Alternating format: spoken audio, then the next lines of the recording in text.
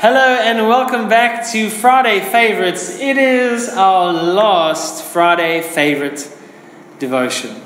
We have been counting down the top worship songs from the last 30 years.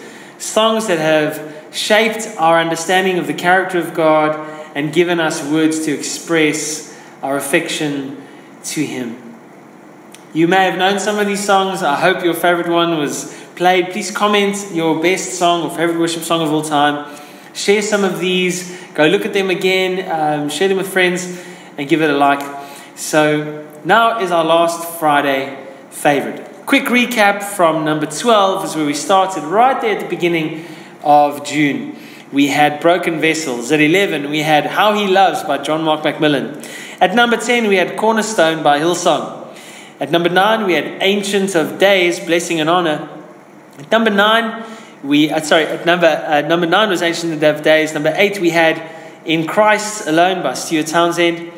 At number 7 we had Revelation Song by Carrie Job. And at number 6, Friend of God by Israel Houghton. At number 5 we had Yezu Pakeme, which is a traditional Xhosa song adapted. At number 4 we had What a Beautiful Name by Brooke Liggett-Wood and Hillsong. Number 3, we had 10,000 Reasons by Matt Redman. Last week we had number 2, The Heart of Worship, as well by Matt Redman, funny enough. And this week, here we are at number 1. Most of you should be able to guess it. I'm going to give a few seconds while I describe some of the awards the song has won and some of its background. You can comment so long so you can show everybody how well you know the music industry. And what we're going to do, as usual, for very last time, is we're going to say, what does the song teach us about God? And we're going to look at the application. As we've been saying, worship music is to teach us a truth about God and to stir up our emotions and our affections for Him. Well, this song is written by Chris Tomlin and Jesse Reeves and Ed Cash. It was originally featured on an album by Chris Tomlin, and it reached the number 1 Billboard for sort of Christian songs chart. It featured on another live album by Chris Tomlin, and as of sort of November 2014, it's also the fifth most popular worship song still played today. So since 2014 or 15, it is still, up until today, one of the most popular songs in the history of worship music.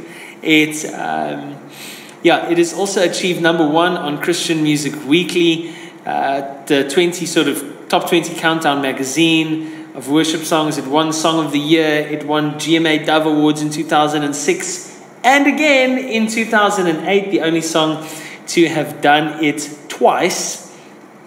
And without any further ado, number 1 is How Great Is Our God. Well, what does this song teach us about God? Well, it teaches us God is great. So it teaches us what we do and what He does. It's based on some Psalms, and basically I'm going to highlight some of the lines in Psalm 145. And in that Psalm, it highlights what we do and what God does. Here's some of the highlights if you want to just scan through Psalm 145 with me. It starts off by saying, I will exalt you, my God and my King. I'll praise your name forever and ever. Every day I'll praise you. Then we go to verse 5. It talks about generations who will praise God. It says, they'll speak of your splendor. They'll tell of your power. Verse 6. Verse 7, they celebrate your abundant goodness. It's talking about generations who will sing about God forever. And then later on, in verse 14, it says, now what God does. So the people for all generations are going to sing about His greatness. And then from verse 14, it's going to tell what this great God of ours does. The Lord upholds all who fall. Verse 16, you open your hand, God opens His hand, verse 16, and satisfies the desires of every living thing. Verse 17, the Lord is righteous in all His ways. Verse 18, the Lord is near to all who call on Him. Verse 19, the Lord fulfills the desires of those who worship Him. Verse 20, the Lord watches over all who love him. And how we can summarize this is simply to say, how great is our God. One of the best practical applications of worship songs is to marvel at the greatness and glory of God. And that's exactly what this song does. It fixes our eyes on Jesus and keeps us, therefore, in perfect peace. This is how great is our God.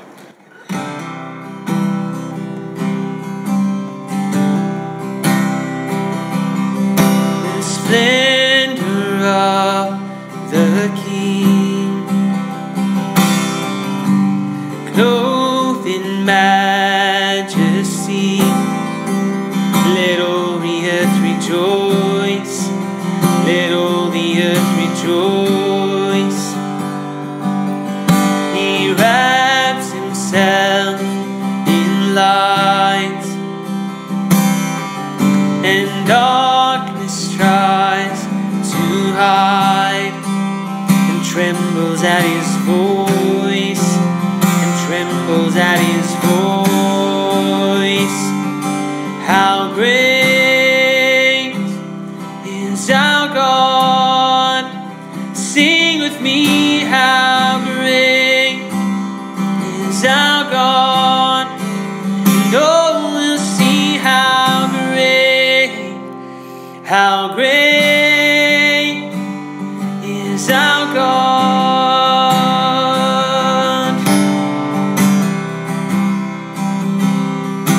And age to age he stands,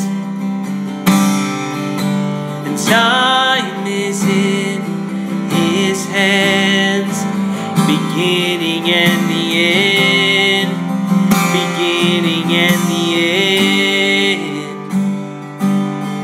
The Godhead three in one,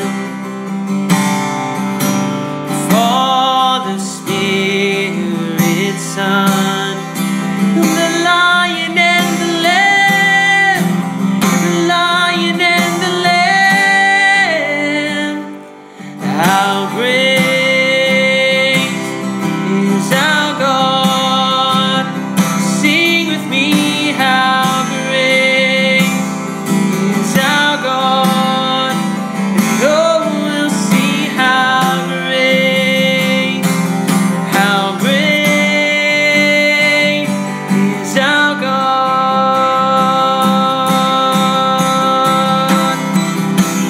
He's the name above all names, worthy of all praise. Oh, and my heart will sing, how great is our God.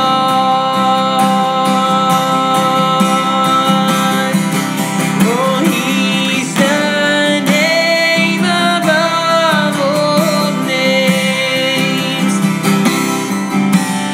worthy of all praise.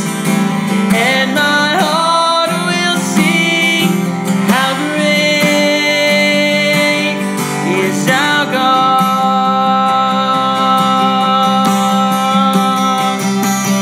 Oh, how great is our God.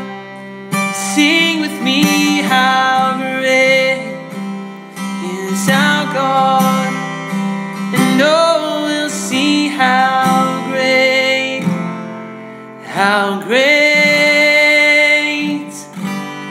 is our God.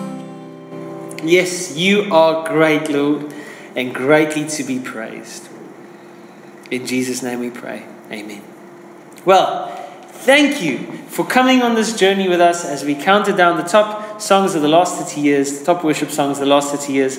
I hope it's been meaningful, beneficial, and that it has given you truths of the character of God, and that it stirred up your affection for God as well. Well, I'm sad it's all come to an end.